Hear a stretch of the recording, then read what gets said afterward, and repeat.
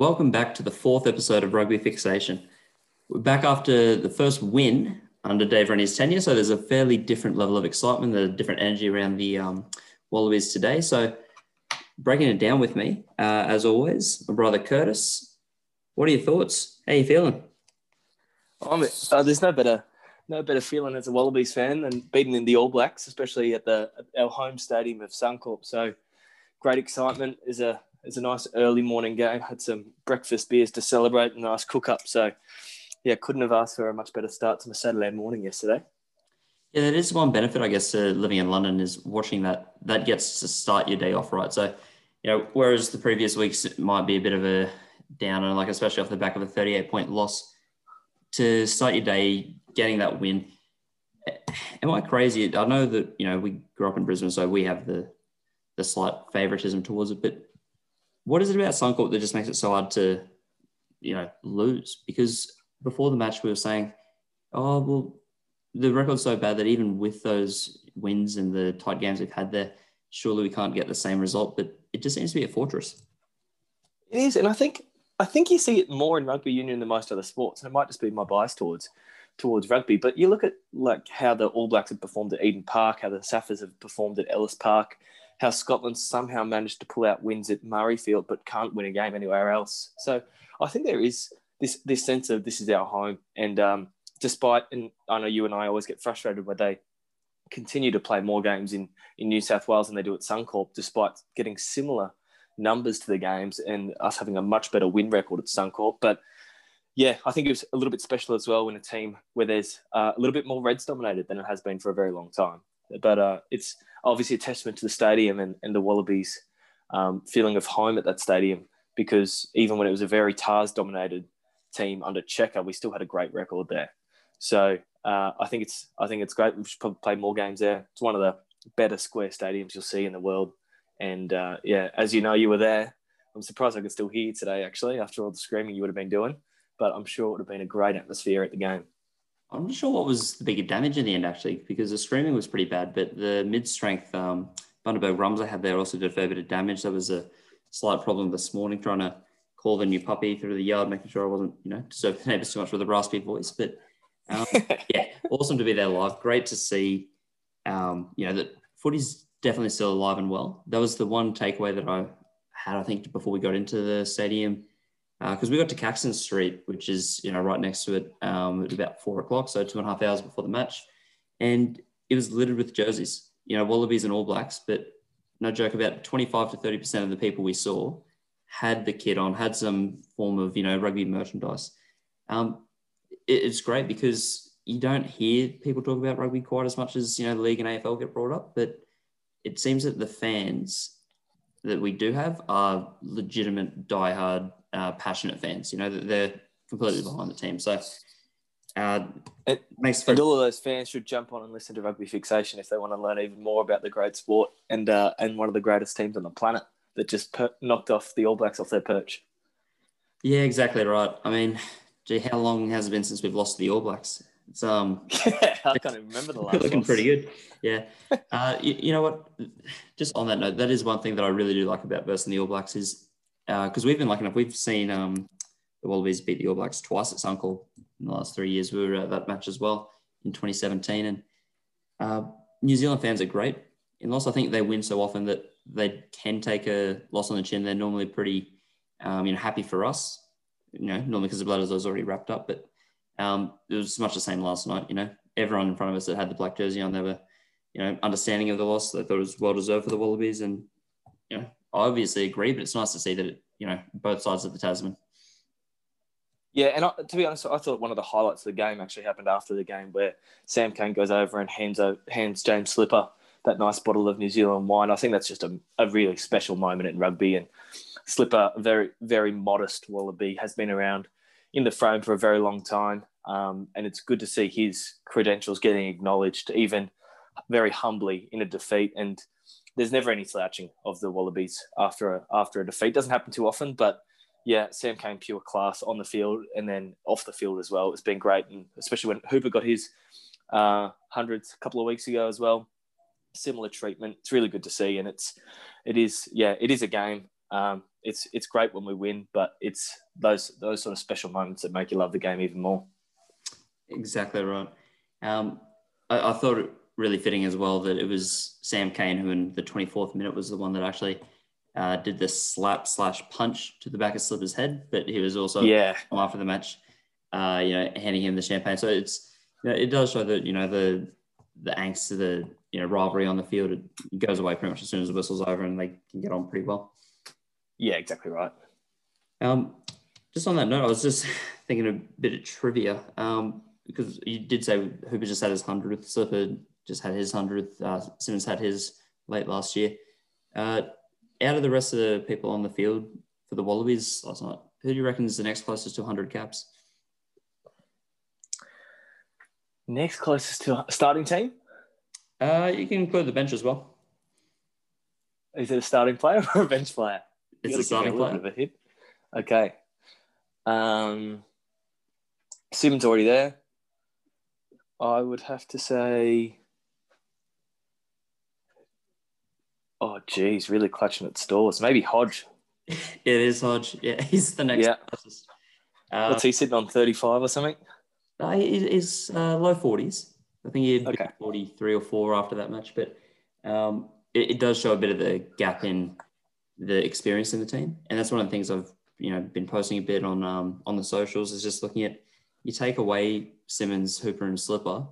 In every test match so far, they've accounted for around about 45% of the test experience. And I think it was actually a bit over 50 this week because Scott Seo, who, has 60 or so tests, he was actually rested for Angus Bell, who was obviously came on and debuted. So, yeah, it is a concern to see, well, how many games will actually be under the belt if anything does happen to those players. And that's something that's actually going to come up later in the pod as we talk about that.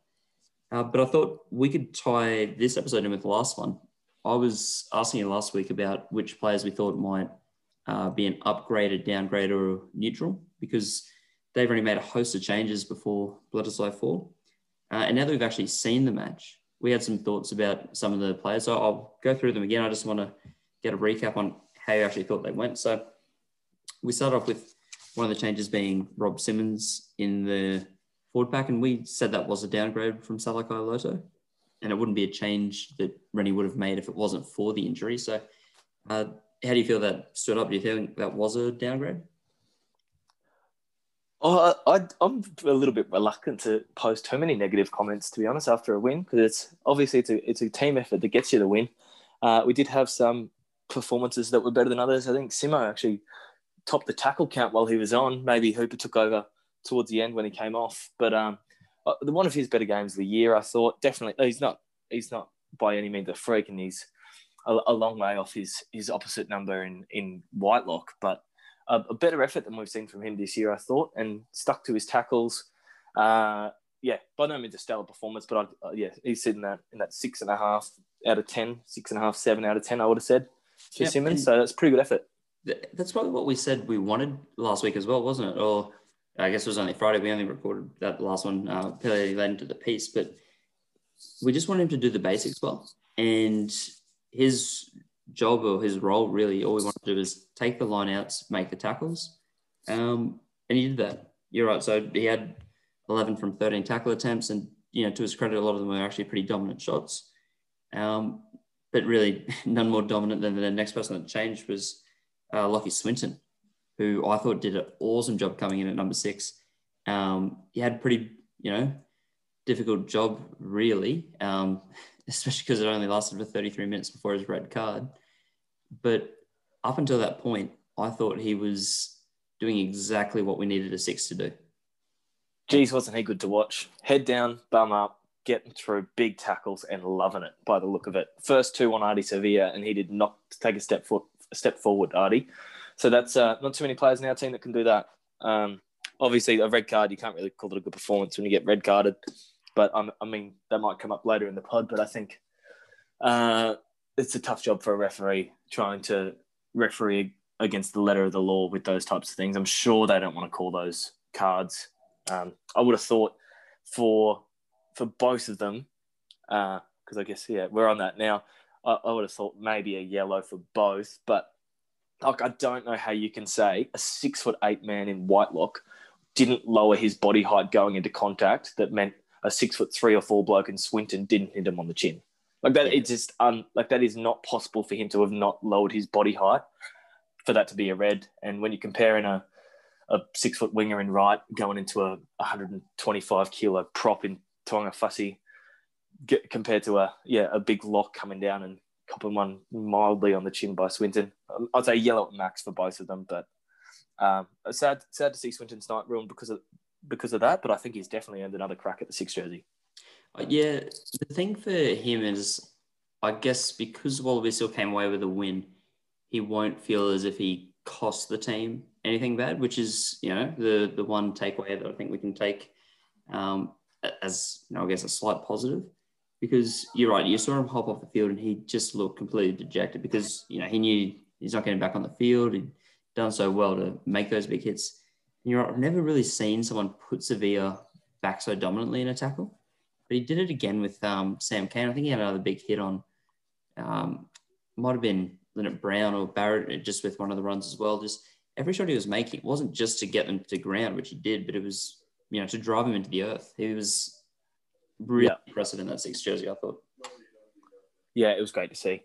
And I think that combination actually worked quite well, I would have thought, with Swinton, Hooper and Wilson. Swinton doing more of the big... Actually, Wilson, geez, he's put on some big hits as well. I like to call them the well-timed hits.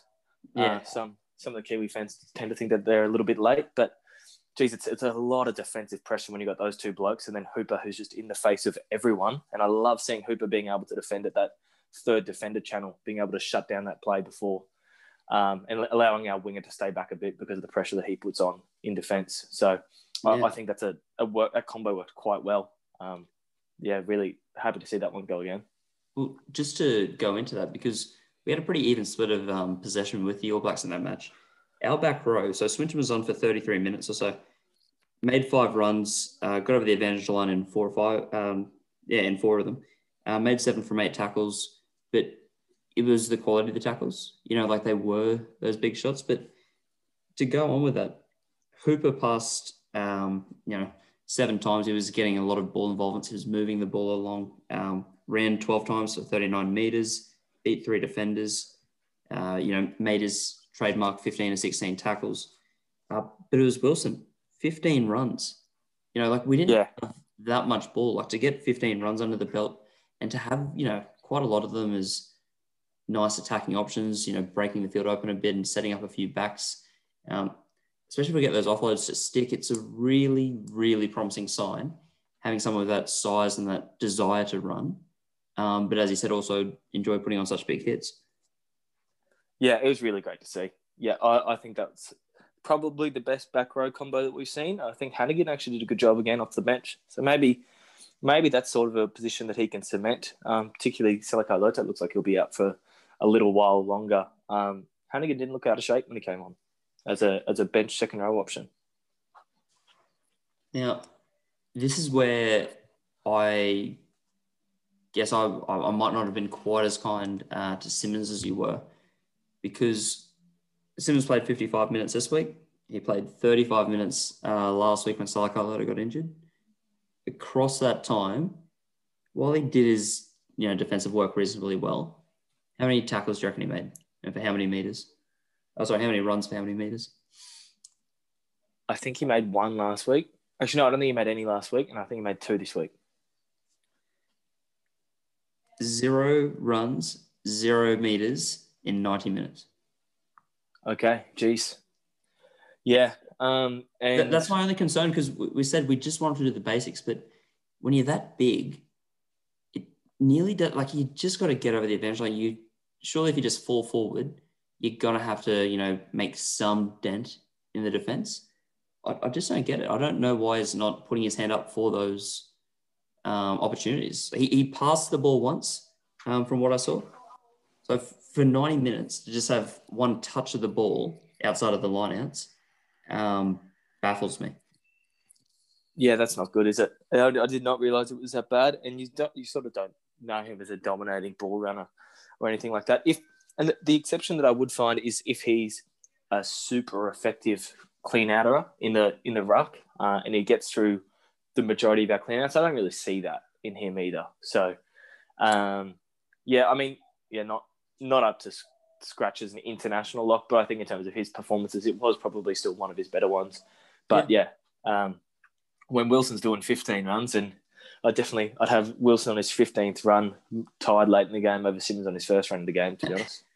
Yeah, no, it's pretty fair. Now, I don't want to become known as a podcast that just slags off Simmons, because I do like what he's done for the game, not just for the Reds, recently for the Waratahs and for the Wallabies, but for anyone that is interested in seeing, him at his best, you really can't go past the try he got in the 2015 World Cup against Argentina. I recommend going back to watch that, because big intercept. That big intercept. Honestly, it was like Spider-Man. I forgot how good it was to reel it in, because he didn't use his arm. It was just his hand really that pulled it in. And he showed a decent turn of speed for a big fella. So yeah, it's that sort of stuff. It's like the Dean Mum fend for the Tars against the Sharks. Like those sorts of players, they just have that one moment that sticks out, and you have to keep flashing back to it. Like, oh, yeah, I didn't love their performance, but I know what he can do. Yeah. More intercepts, Rob. Love that. Yeah, that'd be great. Just touch me through the back line, because I think this is where it really gets interesting. We were skeptical on Hodge, I think it'd be fair to say, but we thought we could see, why Rennie would pick him and what potential upside he did have. After the performance, surely you're on the Hodge bandwagon. Best 10 Australia's ever had. Yeah, I don't know if I go that far just yet, but I thought that was quite a classy performance from him. Didn't overplay his hand by any stretch. I think the combination with Paisami worked better than expected. Paisami hit the first receiver a few times as well, which I wasn't expecting to see, but it was really good to see. And I think Hodge did very well. His kicking game is immense, obviously. He missed one shot at goal, but other than that, I think I liked that he didn't overplay his hand. He didn't get too many touches. Nick White, I think, stood up a lot in terms of leadership in that game, which was really great to see. And made his tackles. Missed one on Lau Marpe when he got bumped quite poorly, but other than that, was sound defensively. And that chip was beautiful, wasn't it? It's been a long time since we started a game like that, and that's going back to Bernie, sort of, wasn't it? That's the thing. I think to start the game in that manner, the whole of Suncorp just erupted. Like, it was a real desire to play. And even though it took another, 70 plus minutes for us to score our second try, it was nearly un-Australian in the way that, like, we hadn't done something creative or that off the cuff in so long. It had been built around structured plays or maybe a freak individual doing something amazing. But that looked like a really well thought out and well executed play. So I was stoked with that. And you said that he missed the one tackle on Lamarpe. That was the only tackle he missed. This is my biggest endorsement for him. Was 14 from 15 tackles. And again, like Swinton and like Wilson, a lot of them were dominant. A lot of them were really keeping the person back, really holding the line solid. He did a great job in that 10 and 12 channel when he was defending there. Because to be honest, I don't think he's the best outside back defender. I think he's not that good at defending on the wing, and it's probably because he's not a winger. He gets burnt, and sometimes when players with maybe a little bit faster feet get around him, I know Janchi used to get him a couple of times when we were playing in South Africa, and I was just thought, why is Hodge on the wing again? But in that inside channel, much better. Like, really, really impressed me with his defence. I don't know if you get to that part yet, but I'd say the best performance on the weekend was Dave Rennie. How about his ability to turn around that team, get them fired up, get some starter plays? How long since we've scored off a starter play that didn't involve full out pulling out some magic? Yeah, exactly. Jeez, that was class. Yeah, it was just everything that could have gone right to start things off did, and obviously derailed with all the cards from that point. But I just thought that's sending the message, making a statement of intent that we're going to push the best team in the world, and they did, and they did a great job of showing what they can do. So I was really happy with that. And one of the things that I want to touch on, because you said that he had a bit of a combination with Paisami. Paisami ended up passing the ball more times in the match than Hodge did. So Hodge, despite playing fly half, the main pivot, he only passed the ball 7 times. A lot of the time he was, going into a second phase play, he was just used to kick the ball. He only made 3 runs himself. So he wasn't even really touching the ball that much. He was there just to shore up the team and do that, direction, moving the players around as his experience should. Because he was with a really rookie centre pairing that, even though they're great athletes, Paisami and Pate haven't played that many games at any level together, and definitely not that many test matches. So I thought he just did a great job of directing the team. And I wouldn't be surprised if we see him stay in the starting team, even if it's not at 10, once O'Connor's back. Yeah, I agree. Now, what do you make of Tom Wright's debut? Because he replaced Filippo Donguno on the wing and just obviously scored off his first touch, but even from that point, just had a really barnstorming display, I thought. I thought because to me, he seems like quite a nervous guy. Like, he didn't seem super amped up before the game. He seemed quite nervous when he got his cap announcement after the game. And he doesn't look like he runs with an immense amount of confidence, but geez, he played with it. Yeah. He's pretty unassuming bloke, seemingly. But, great effort from him. Backed himself. I love that he didn't just go for the exit when he was in his 22 and stepped Geordie and then made a bit of a run, and then they ended up getting a red card. Obviously, he got hit in the head. Not ideal. But, if he kicked it, then we play against the All Blacks with 15 and we've got 14. Not that, obviously, he intended to get a red card against the All Blacks in that run, but I just love that. I just thought that was a little bit of, if you can call it, reward for his decision making. But backing himself, beat a couple of defenders. A lot of people would just play that a bit safer on their debut, so it was good. He probably got a little bit of confidence up after his first touch, to be honest. Yeah. But I thought a really solid effort. That's what I want to touch on. Just as you know, I like going through the stats. I love the numbers of the players, but he ran the ball 8 times for 92 meters, 3 clean breaks, 3 defenders beaten. I mean, you and I are big fantasy fans. Shout out to the Draft Rugby boys. We love their platform.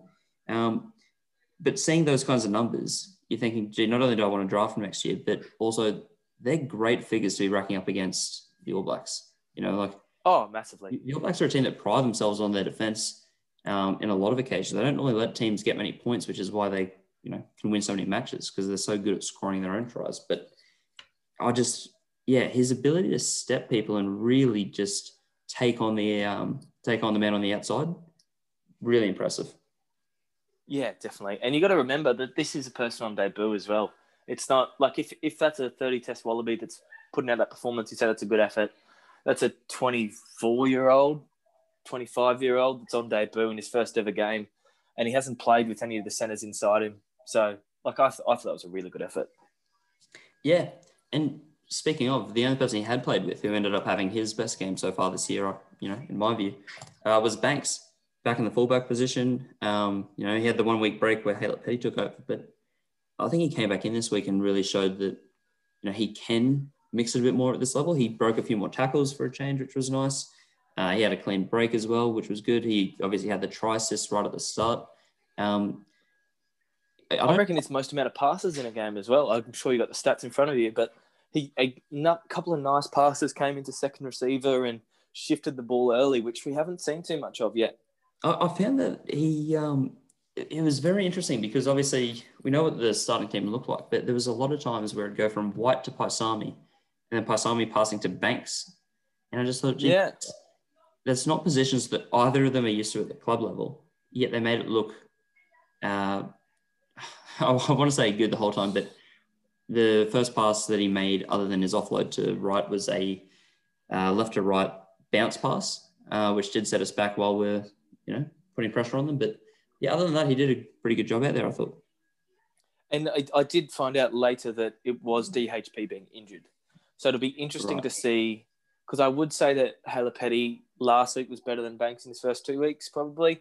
Banks probably touched him up a bit this week, but also that was in a winning team, so it's a bit harder to compare. But that offload is no easy offload to give set up Wright's try at the start. That's quite impressive, I thought. And that's what made me think is how many of these trials, how many of these players are because they've played together? Like, does Banks know that Wright's going to be his outside shoulder because of his time at Brumbies? Is Wright more confident calling for that play, or, knowing where to be because he's spent time with Banks and know how he runs those lines? So I could be over reading it, but that's just something that I took away from that as being a real positive, just having, those small bits of connection in those key positions in the back line. I think there's definitely a bit of merit into that. And I'm hoping we can touch on the other winger, the third member of that back three. He was a solo man on the weekend, but boy, had he made up for his couple of more average games in the previous weeks. Oh, big time. Yeah. For those wondering, that's, of course, Marika Koroibete, who just pulled out a ridiculous performance. I'm going to say arguably the best performance for any player that also received a yellow card in the same performance. Yeah. Oh, he was the missile. His yellow card also, it was on the back of a lot of Wallabies infringements, a couple of dumb early shoves in the maul, which easily avoidable, but I loved that it soaked up time. That was a very All Blacks play to soak up time when they were approaching the half. And, I mean, a magnificent steal from Phillip, sort of jumping all over the shop now. But there's a lot of grit in that Wallabies team at the back end of that first half. When that was probably when the game was either going to be pushed out of their reach when we were going into the second half, a man down. If the All Blacks got a try, then that would have been a real head of steam that they came into the second half with. But back to Koroibete, that immense try-saving tackle on Sevu Reece, like that turn of speed to get him out just before the try line, phenomenal. And then the winning play at the end, the massive shoot up on McKenzie, and then the second effort to knock the ball out of Jordie Barrett's hand, just phenomenal. Yeah. He's really shown time and again that he's not just an attacking player, because he's made some really good try-saving tackles before. And it was funny seeing the reaction afterwards, because we had the 2-point lead. There were a lot of people saying that defensive shot won us the match. And because I'd watched the game live and, may have had a few drinks beforehand, I was saying, did it really win us the match? I thought, we'd done well beforehand to get us in that position, but it really was, upon rewatching it today, just a ridiculously good effort, because you never know what the All Blacks can conjure from anywhere on the field. So to shut it down and force those errors, just was an awesome way to wrap up the match. Yeah, definitely. Actually, to wrap it up, the match in general, Noah Alessio getting the chance to kick it out for the win. I know that wasn't his only play of the match. He had some great runs beforehand, but I just feel like that's a massive confidence boost for him, because his debut last week, as you said, it wasn't great, but he really injected himself off the bench nicely, I thought. Yeah, and I said it last week, and I probably didn't put it too kindly to him, but it's probably one of the worst debuts you'll get as a 10. And that's part of it because of his performance and part of it because of the team around him. But he came back with so much confidence, and he did not come back defeated. He came back in a team where really it is like when you're coming on to steer a game, you're ahead at the last couple of minutes. I was like, what are they doing? Alessio coming on. Hodge has been playing so well. How are they going to shift? Like, that's an attacking threat in Pateo gone when they shift him off. But, geez, he was good. He played very maturely for a 20-year-old kid. And, three probably half breaks, quick ball, and then, a great feeling for him. You saw the excitement on his face when he got to kick the ball out at the end. And, geez, Brad Weber was coming in hot for a charge down then. So, I'm glad that one went into touch. Now, just speaking of Brad Weber and I guess New Zealand as a whole, one of the things I took away from rewatching it was Rennie was really happy to get our reserves on much earlier than the All Blacks did. We had a lot of our boys running on pretty much from, I think the 53rd minute was when Tupou and Hannigan came on, and, we had pretty much everyone on the bench on by about the 65th minute. I found it interesting that they took so long to get some of the bench players on for New Zealand, because the series wasn't on the line. They've already won the match. They've got a lot of debutants on the bench who definitely could have used the experience and a bit more game time and, maybe spice things up a little bit, because you've got the likes of Cullen Grace, Will Jordan, Brad Weber, as you mentioned, on the bench. I was a bit surprised to see that play out. But the biggest thing for me, when the Tuangafasi red card happened, the unfortunate, loser out of the whole situation was Akira Ioane, who was on debut and had to get subbed off so that Tyrell Lomax could come on. But just quietly, Ioane was having a fantastic game for those 30 or so minutes that he was on the field. I think he was really hard done by to be taken off. Yeah, I think it's the default, take off your 6 and bring on a prop, and sort of called it as soon as Tuangafasi got carded that sucks for Akira because he will be going off. And he ended up getting probably another 5 or 8 minutes, I probably thought, because they waited for the next scrum, obviously, to bring on Lomax. But yeah, really good. And like you saw him tackle Corabetti. Geez, he's got some strength to be holding onto a jersey with that man doing his leg drive. That's sort of like you got a sled at the back of you with Corabetti trying to drag a sled. That was really impressive. And he's good around the park as well. I was going to say, I'd say that was nearly a try saver because Corabetti was coming through. Like, that was a really nice set play off the line out. Early doors where they tried to do that maneuver before and butchered it the second time around. The Hooper gets it, passes to BPA, who passes back inside to Corabetti. He was really busting through that line, and Ioane was the only one that stopped him in the end. Yeah. So it was a shame for him. But again, diving into the stats, the thing that I took away from it, watching the game live, I didn't think Sever Reece had done much. I thought... Other than give away some horrible penalties. Yeah, exactly. I thought, I'm glad they started in this match.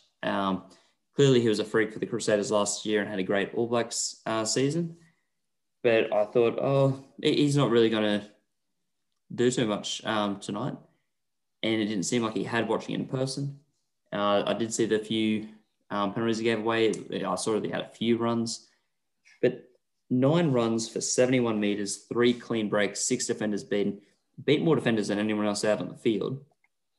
Would you have guessed that without looking? Nah, not at all. I thought he was horrible. Well, when I say horrible, I mean compared to a All Blacks winger, which is sort of the best wingers in the world. But and compared to him last year, I don't think those 2 penalties were worse than the 2 penalties that Hangan gave away in the second Bledisloe. The 2 of the exact same thing, and that's not what that Foster will be kicking the floor over that. Like, that is just an un-All Black thing to do, especially when you get given a crack. The last thing that you want to do, if you're a winger, get out of the ruck and don't, like, twice in a row carbon copy within about a minute the same penalty. So I thought that was quite poor. But yeah, look, no slouch around the park. I just thought he got outplayed by Corabetti, which was great to see. 2 Fijian wingers and Wallabies turned up with a better one. Yep, lovely. I just want to touch on a few things because obviously the Wallabies get a well-earned rest this week. New Zealand have to verse Argentina, and that's going to be an interesting one to watch actually because Argentina have had 2 warm-ups against, the best of the rest of Australia. Like the Rugby Australia 15 or whatever they're calling it, but it's not really a test match quality game, even though they are winning those games. So how they front up against the All Blacks that are fresh off a defeat is going to be really interesting. But we've obviously got 2 weeks to find a team, pick a team. And the only real injury that seemed to came out of this match was James Slipper, who only lasted 40 minutes for an elbow injury. So I guess what I'm wondering is, do we just pick the exact same team other than Slipper for the next match based off how that went, or are there other changes that you want to see? I'd be very surprised if O'Connor doesn't go back to 10. Very surprised. So where's that? And I think Hodge will be in 22. Which is unfortunate because his kicking threat is such a big play. And I think even from the perspective of the All Blacks, what you probably would have been able to see it better at the game, but just their back 3 having to stay back further because it's Hodge's massive boot that's an exit threat. And that's probably opens up the door for those little chip kicks and little behind the first line of defence plays because they have to be back so much further when you've got a threatened Hodge like that. But O'Connor was almost the unofficial, with Tamua gone, he was sort of the unofficial vice captain / back captain running the show, and is pretty like he did have a couple of blunders, and Hodge played very well, but I mean you probably on experience still take O'Connor at 10. And I think the 12-13 worked quite well. And the back three worked well. So unless you play Hodge at 15, but then it depends on what Rennie sees Hodge as. He's put him on the wing. And then you've got sort of 3 15s that are probably all pretty equal, but then you'd probably rather have Hodge's kicking boot on the field for 80 minutes than Banks's. But again, it's so hard to pick Hodge in a position and be confident with it. Like we weren't confident that he was a 10. He played well, but did he play as a 10? Don't know. I think you've nailed it there, and you took the question I was going to ask and nearly answered it for me. Is I think off the back of that, I'm prepared to make the call that Hodge should be the fullback. The performance he gave was, even though he wasn't in the 15 jersey, performance he gave showed that he's got the skill set and just the point of difference that we really should have him on the field. And, you know, we've got a good group of mates who, you know, we talk about the team lists whenever they come out, like we consider ourselves pretty good armchair selectors. We were all really hesitant to have Hodge starting. Like we didn't think he deserved a spot at the start of the tournament, but with defensive reads and hits like that, with the ability to get points from, you know, 60 meters out, I really think that the upside to him is bigger and better than what I've seen from DHP or Banks at the moment. Yeah, agreed. I think that's probably the natural trajectory of the team. And Hodge, what is he, 26, 25? He's not an old bloke. He's got at least a World Cup left in him, if not two. So, whereas DHP, you're sort of 31. Is he going to be all right by 2023 World Cup? He's had a couple of pretty bad injuries already in his time. So transitioning out of that, Banks, it's always hard to drop a player after a win and after a good performance, and Banks was good. But I've mentioned it to you in the past. Banks is a fullback. He's not a winger. And it's pretty hard to have a person in the 23 that isn't a multi-position player. Yeah.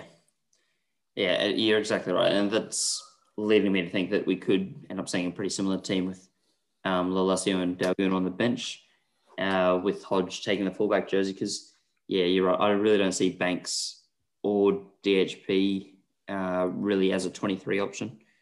They're either starting or not in the team. Yeah. On that note, because you're talking about, you know, that building towards the World Cup, I was having a bit of a look. So this isn't for the 2023 World Cup. This is for the 2027 World Cup. So we're looking at 2 World Cups in advance. This could be our potential stock of front rows, because we're going to be talking about the props in a second. Yep. Alaalatoa, he would be 33. You know, still a pretty prime strong age. Tani Latupo would be 31. We would have Harry Johnson-Holmes. He'd be 30. Poni Fa'amausili, he'd be 30. And Angus Bell would only be 27. That sounds lovely. For a World Cup list of props, you know, we start getting Harry Johnson-Holmes back on the Loosehead side, because obviously Slipper and CO, they're great at the moment, but they're not going to make the 2027 World Cup. Yeah. I could be counting my chickens well before they hatch, but I think that's an awesome list of players that if we can keep in Australia, just to have, you know, not just for the next 3 years as we build, but for the next 7 years as we build for that, you know, set of World Cups. And then you got your wild cards in Matt Gibbon and Harry Hoopert as well. Harry Hoopert, same age as Bell, or maybe he's got a year senior on Bell, and then Gibbon the same age as Allen. So like that's Gibbon. He's been a really probably under-acknowledged player for the Rebels. Shored up their scrum a lot in the scrum that suffered for a couple of years. Yeah. And gets around the park really well for a prop. So, yeah, I think at the moment we're comfortable. In the next World Cup we're comfortable, and it's good to see that we've got some of our really impressive players that are still so useful that hopefully can just stay around. That's always the trouble, just trying to keep them in the competition. Yeah. So for the next fortnight, if Slipper doesn't return, if the injury ends up being bad, did you see enough from Angus Bell's performance to keep him not only in the squad but starting, or would you just back your experience, put CO in the starting jersey and play Bell off the bench again? I'd be keen to see the front row that the Argentinians roll out. But I think, like, Sios, if you're picking like for like, you'd probably want a pretty similar situation where CO plays maybe 45 or 50 minutes and give Bell another 30 or 35 off the bench. He's a very good player. And GC's improved his scrummaging in the 5 weeks in Wallaby camp. Like, I saw a couple of the boys rushing to Tupou after the first scrum penalty that we won, but that was Angus Bell's side. And he had Hannigan pushing behind him, I'm pretty sure, at that time. Yeah. So that's like, and coming up against Tyrell Lomax, who's no slouch of a scrummager. I thought that was a really impressive effort for a bloke that got minced a couple of times to the Waratahs, came back, and he must have been... I actually saw him pulling a couple of cars on his farm during lockdown. So he must have been putting in some work, but it's really good to see. He's a massive body, really big body, probably 6'3" for a prop, which is sometimes you can get... some of the smaller props can get underneath you, but that was really good to see. The thing was, there was a bit of talk pre-game because we've seen what he's done in the loose. You know, he's obviously a great running the ball. I think his first start for the Tars, I think he got a line break, maybe even a try assist. But everyone was saying, well, how's he going to scrum at test level? Not only did they get that scrum penalty, that was a 7-man scrum against an 8-man scrum. Now, granted, that 8th person for the All Blacks was Anton Leonard-Brown coming in at the flank, but still, that's an extra 100 kilos. Like, they did an awesome job to push that scrum back and, assert dominance. And that was a turning point because Hodge gets that kick over. Suddenly we're, I think 2 points behind at that point, and just in a really dominant position. Yeah, that was a massive effort and not easy coming on and scrumming against the All Blacks. Thankfully, I guess it was a bit more of a less experienced front row for the All Blacks. But yeah, geez, it was really good to see. And again, another big turning point in the game. And just on top of that, we can't really hype them up enough. Bell came off the bench for 1 run, 9 meters, which is a massive run for a prop. Beat 2 defenders and made 5 from 5 tackles. Whereas Tupou, 4 runs for 20 meters, so just monstrous efforts. He was carrying blokes with him as he was doing it. Beat 2 defenders, broke the line right at the end, got over, I think, 3 New Zealanders to score that match-winning try. I know there's a lot of hype about him. I think that was validation that he's a bench player, that he comes on and has that impact against a weaker team. But I don't know, how do you see it? Do you think he should be starting? I think that was the perfect role that he was meant to play. And I actually had a friend message me that he's not the biggest rugby fan in the world, but he said, has there been a better 2 minutes of play by a prop in history? And I sort of had to agree with him there. Geez, he came on. He was a part of those 2 scrums that won the penalties. And that last 2 minutes of play that led to his try, that is phenomenal. And that's the benefit of him not having 60 minutes or 70 minutes under his belt already by that point, where he's got all of that energy in his legs, his 140 kilo legs that can just pump through anyway. It was Ardie Savea that he bumped in that first run. And then Ardie ended up coming back. But that's not an easy person to get rid of. And maybe if it's at the start of the game, he doesn't make those breaks. So that was, I think validation that he probably is a bench player. But yeah, that's what I love about the Wallabies this year, is that the bench players aren't coming on with 8 minutes to go. That they're getting 30, 35 minutes, which is exactly what it should be when you've got players that are fighting for positions. You sort of want it to be, all right, this team of 23/30 won the game, not the starting team and then a couple of players came on and they're expected to either turn the game around massively or keep up the effort that has been put in by the people before them. So I think that's really good. I felt really bad. I'm a big fan, as you know, of Cullen Grace, and he came on at 78.5 minutes or something. So yeah, I'm glad we didn't do that. I don't like that approach. I think that's giving someone a cap for the sake of giving a cap at that point. Like, what impact are you expected to make in the 78th minute? Now, granted, Tupou Vaa'i came on right at the end and did have a big impact. He got that try because of a good run. But for a guy on debut to get 2 minutes when your team's down, you're being, you're taking over the captain. You take Sam Cane off for him to go on. It's an awkward position for him, I think. But I'm keen to see him get a bit more game time because I've seen how good he is playing for the Crusaders. Now, Yeah. one, I guess, personnel change that I want to make for the next match, and it's not a forced injury. So before I, pros that one to you, I just want to check, is there anyone that you want to see come into that back row? And I'm including the 20 jersey. Do you think Rongas has kept his spot in the 20 jersey? And we've already said we're happy with that starting back row again, but are you happy to see Rongas stay in that 20 jersey? He did the best line out I've seen in the last 10 years of watching Australian rugby. It's the most efficient line out, pick up, throw back, and quick ball that I've seen in many, many years. And that is why he should come on and be a line out option and not just a back rower that gets through work. Because the quick ball that we got off that, and it was actually Fluffhanger that threw it, and it was a really good throw, perfect, straight down to White, and we got so much space on the All Blacks off that line out. And I just, it's a really minor thing, but we're pretty slow in a line out, and that was just so nice to see his speed. I think I'd love to see him at 20 again. I'm very keen to see him get a crack. It's just one of those things where if you keep giving blokes at 6 a crack and they all go really well, does it then make it harder to pick again? So Hannigan sort of exceeded expectations. Swinton, red card aside, which I guess is a major performance issue if you get a red card, but aside, showed plenty of promise. We got aside pretty quickly, aren't we? We're just great game. Yeah, excuse it, but it is fair. He is still a red card. Was great. Obviously, you'll want to make sure he's got that tackle height a little bit lower. The one player that I keep hearing great things about in the trial matches, because I didn't get to watch the whole trial match. I've just seen the highlights. But Isi Naisarani, obviously, we know what he can do. Yeah. I'd like to think he gets a crack at one test match this year, whether it be starting or off the bench. But I found it very odd that he wasn't included in the original squad. So I hope he gets a crack at some point. But yeah, the I want to see is Tate McDermott starting over Nick White. And I was hoping you'd actually ask me who you thought I was going to say, because I thought for sure you'd say that.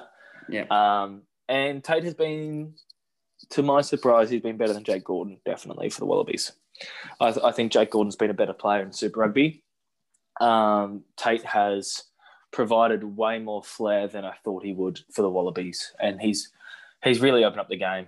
And it's good to see, because a lot of the time with those players, you can have some really good highlights against the Western Force and the Rebels, and then you come to a test arena when you verse the All Blacks, and there's slower ball and there's a sharper one, like pillar and post defenders, and those opportunities don't arise. So it's good to see him still playing with the same intensity that he does at Super Rugby level. But I'm going to go ahead and say that Nick White's influence on the weekend was immense, and I don't think we would have won it if Tate started. His ability to just he stopped every single time, by the one time that TJ did, stop them from taking a quick tap, which is what TJ loves to do, and they just turn around the defenders. And the amount of points that they score off eyes up play is ridiculous. And every time there was a penalty, you see Nick White start a little biff with someone to stop them from being able to play it quickly. He kicked the ball out, and that's why Anton Leonard-Brown had a go at him. When Koroibete got his yellow, Nick White jumped straight on the ball so that they couldn't take a quick penalty there, which is probably what they would have done. And just so much niggle the whole time. TJ went to put the ball in for his first scrum, and he just pushed him over. Yeah. Especially with that less experienced team outside him, I thought that was such a good effort from him.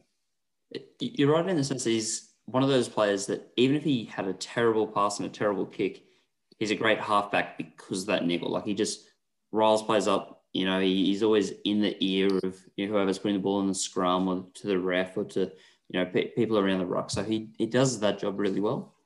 And, I can't argue his pass is better than McDermott's, and that is the primary role of a halfback.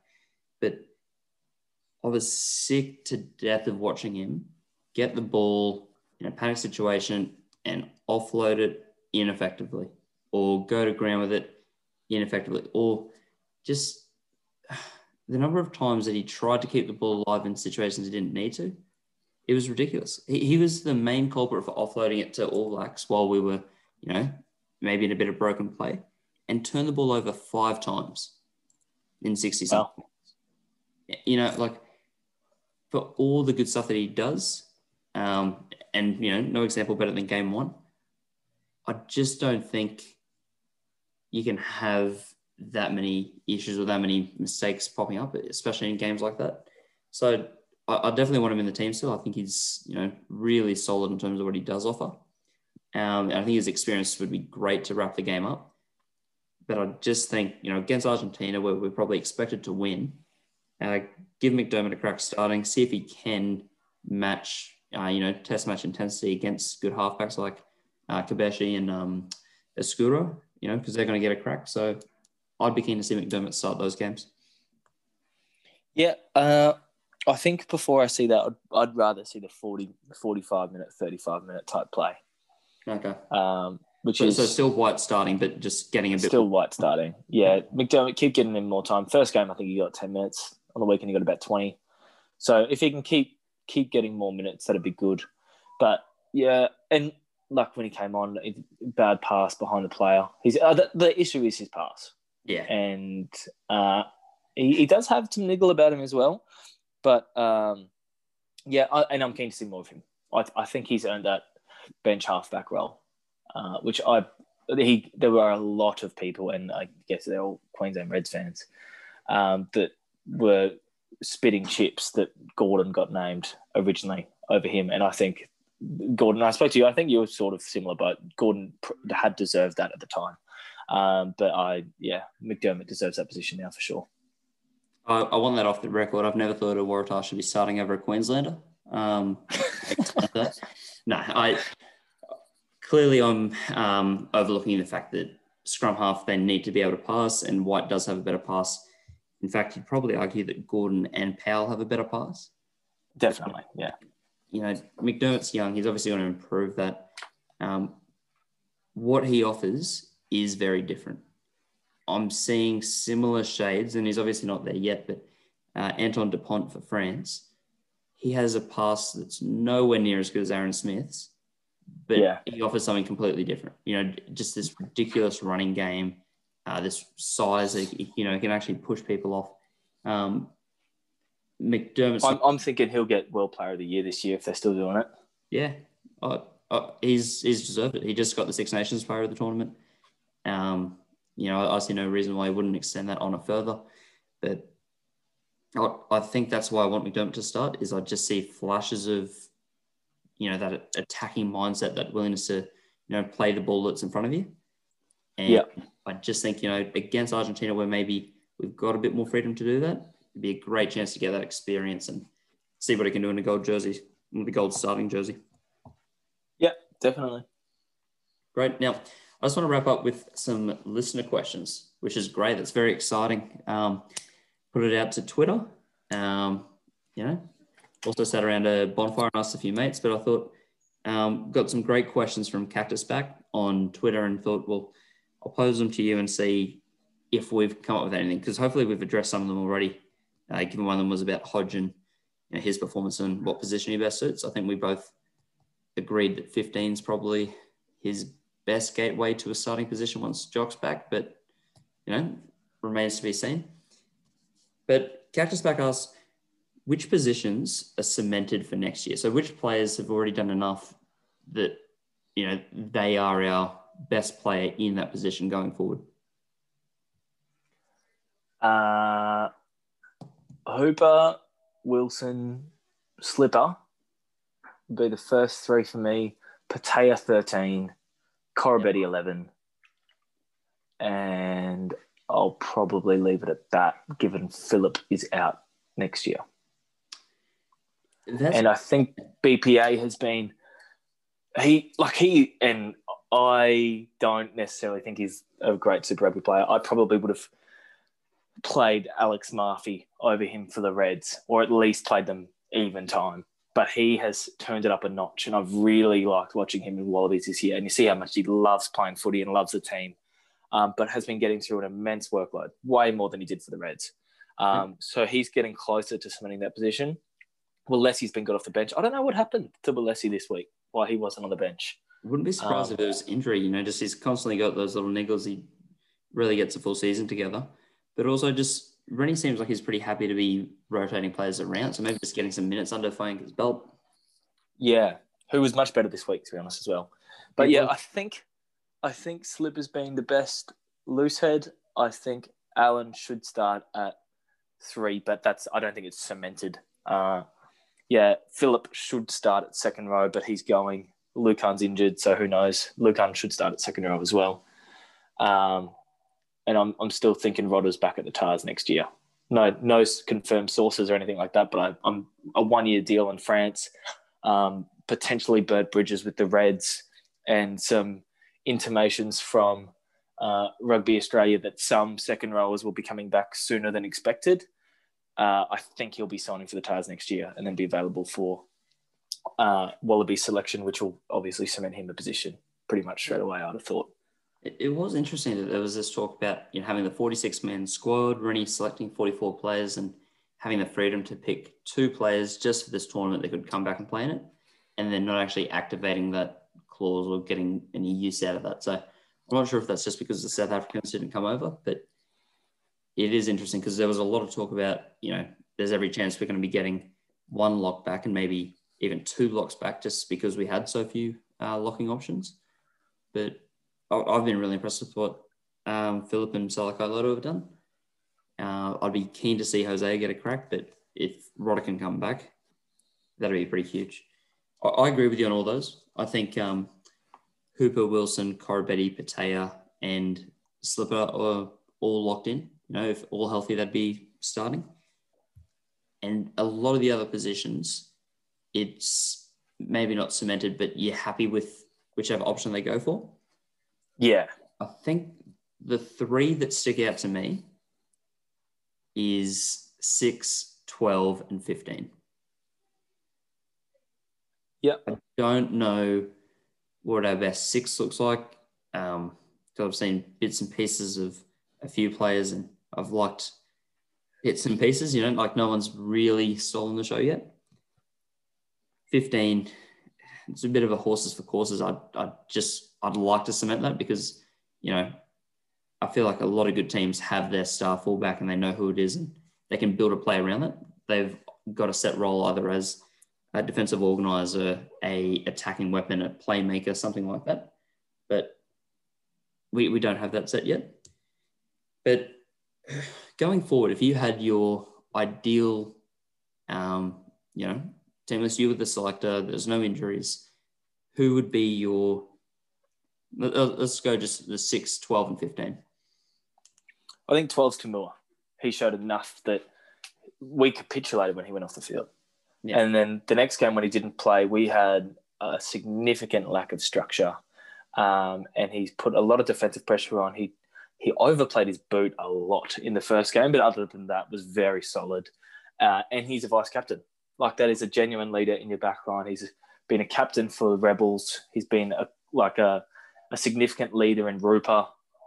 He's got the best interest of the game at heart, and he plays with plenty of ticker, and he's played Northern Hemisphere rugby. He's played Super Rugby finals. He's got a lot of experience. So I think I probably forgot to mention him because he's injured. But yeah, I think 12, he's a class above Paisami still.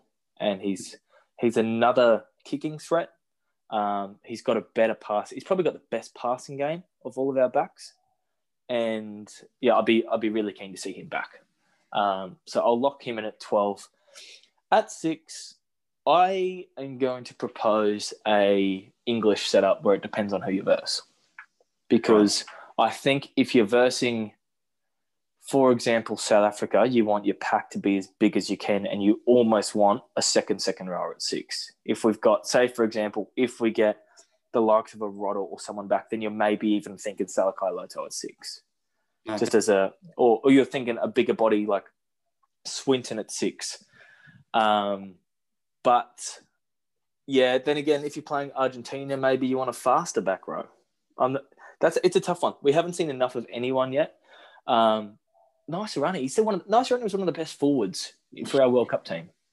He's a great player. Pete Samu was one of the best players in Super Rugby this year. And those two aren't even in the conversation. I don't think, and it'll probably come with a lot of criticism. I know to our friends at Draft, they're on the bandwagon massively. I don't think Fraser McWright should be in the 20, in the 23. I think Liam Wright offers much more versatility, similar levels of breakdown threat, line out immense, and is a bigger body. So I think, and I don't think Valentini either. I don't think Valentini's done enough to be in the 23. So if you're splitting hairs between Swinton, Naisarani, Samu, Wright, and Hannigan, I think that's a pretty good conversation. But then 3 of those aren't even going to be in the 23. Yeah. So, yeah, I don't know. I'm going to say Naisarani at 6, despite not having seen him based purely on 2019. And what I thought was going to be the Wallabies team this year, I thought it would have been Naisarani, Hooper, Wilson, particularly making up for not having 6'8" second rowers like a lot of the other teams that we versed do. That is exactly what I'd be doing. I want Naisarani in that back row somewhere. I think based off what we've seen, because again, like we want to go off recent form as much as possible, but I still think the best back row performances we've seen so far have come from Wilson and Hooper, obviously, but then Naisarani's work through 2019 and even bits of Super Rugby this year. Yeah. And I think if you're having Naisarani at 6, then you don't want Swinton on the bench. And I think you'd have Samu or Wright on the bench, and it's pretty hard to pick between those two. Wright has shown plenty. They'll probably both standouts in their super clubs this year, and the 2 clubs that went to the final. So yeah, that's a tough one, I think. And then Hannigan has impressed, but like maybe he's a 19 option at the moment as opposed to a 20 option on the bench for us. Yeah, because I just don't think he could probably start a test at lock. I know he did a bit for the Waratahs. He's probably not got that ability in the scrum yet. He doesn't have the same height that, your international locks do, but I did like him in the 19 jersey. But yeah, I'd be pretty happy with that. Just to cover Cactus Back's last point before we wrap up, what do you see the current game plan for Rennie to be? Because 4 games, 4 pretty different styles of game. Obviously, the weather affected a few of them. The scoreline obviously suggests that there's a bit of change, both on our end and New Zealand's. What do you think Rennie's actually trying to do with this team? I think the biggest thing that I noticed this week, and I was so glad that it was very clear, was hold on to the ball. Paisami had 2 opportunities where last week he would have done an offload that would have been to a player that was 1-on-1 or 1-on-2, and we probably would have had the ball turned over. It would have been an average offload, and he held on to it. That was demonstrated in putting Dalguna on the bench for Wright, who held on to the ball and didn't kick in those situations that we were talking about before. Yeah. So I think, and having a 5'8" that doesn't overplay their hand, doesn't do too much tactical kicking, I think it's probably pressured box kicks, if any kicks, otherwise hold on to the ball. And you can see that there's been a bigger focus on scrummaging set piece in the Wallabies camp. There's not been enough on lineouts, unfortunately. But if we can manage to get 2 or 3 penalties a game from our scrum, which we've been able to do the last 2 games, turn them into points and pressure, and then just defend. I think that it seems to be a territory game with ball in hand, and playing it safer, which is the opposite of what he did with the Chiefs. So, yeah, I don't know. Exactly, but you can only play with the personnel you've got. And I think if we get O'Connor back in there, you try and keep Hodge somewhere in the starting team. That does give you that freedom to play that stable, territorial game. But you've also got some good defenders in and around the team as well, just to make sure that when the other team do counter, you're stopping that from being too successful. Yeah. That's great. I don't know what we're going to do for 2 weeks as we look forward to the next match. I'm still keen to watch All Blacks versus Pumas, but I have a bit of a different feel without the Wallabies being on this week. But thanks for making the time to chat footy again. It was good because this is getting all the thoughts fresh. We didn't really talk much between the game being played and right now. So I was glad to see that so much of what you saw in the game matched up with me. Yeah, and it's good to be able to talk about good outcomes as well. And let's go to Pumas. Let's get the Wallabies trying to win this Tri Nations. Lost the Bledisloe. Let's try and get the Tri Nations win here and get Buffelli to get a couple of penalties from outside 50 to win 9-6 against the All Blacks. So you reckon give a bit of kicking practice with Hodge, make sure he's got the radar set? Yeah, that'd be good. I'm keen to see. He's the player to watch, Buffelli, or Bufeshi, however you say it in Spanish. But he's the player to watch. Comes down to how hard we're trying to impress the Argentinians with that one. I like the double L just being Buffelli, but I just realised as you said that we've still technically got the Tri Nations Cup, don't we? We last won in 2011. That was the last iteration of the competition. So I'd hate to give up that trophy that we've held, near and dear for so long. But yeah, no, I'm hoping we can. Oh, we need a big performance from the Argentinians because we have a big points difference to make up for after last week's effort. Yes, our 2-point win doesn't quite make up for the drubbing last week, but obviously two very happy fans in us, and definitely a lot of happy fans in and around Brisbane and Queensland, no doubt, from what I saw, and just around Australia from what we see online. So if you've stuck it out this far, thanks for listening. And I'll talk to you again soon, mate. Sounds good. Enjoy the win. Will do. See ya. See ya. Thanks for listening to another episode of Rugby Fixation. You can find us on Twitter @RugbyFixation, where we post a lot of extra discussion points and snippets of news and opinion throughout the week. If you're using Apple, please subscribe, rate, and review to help spread the podcast around. And if you're using Spotify, make sure to click follow so you don't miss out on another episode. Thanks.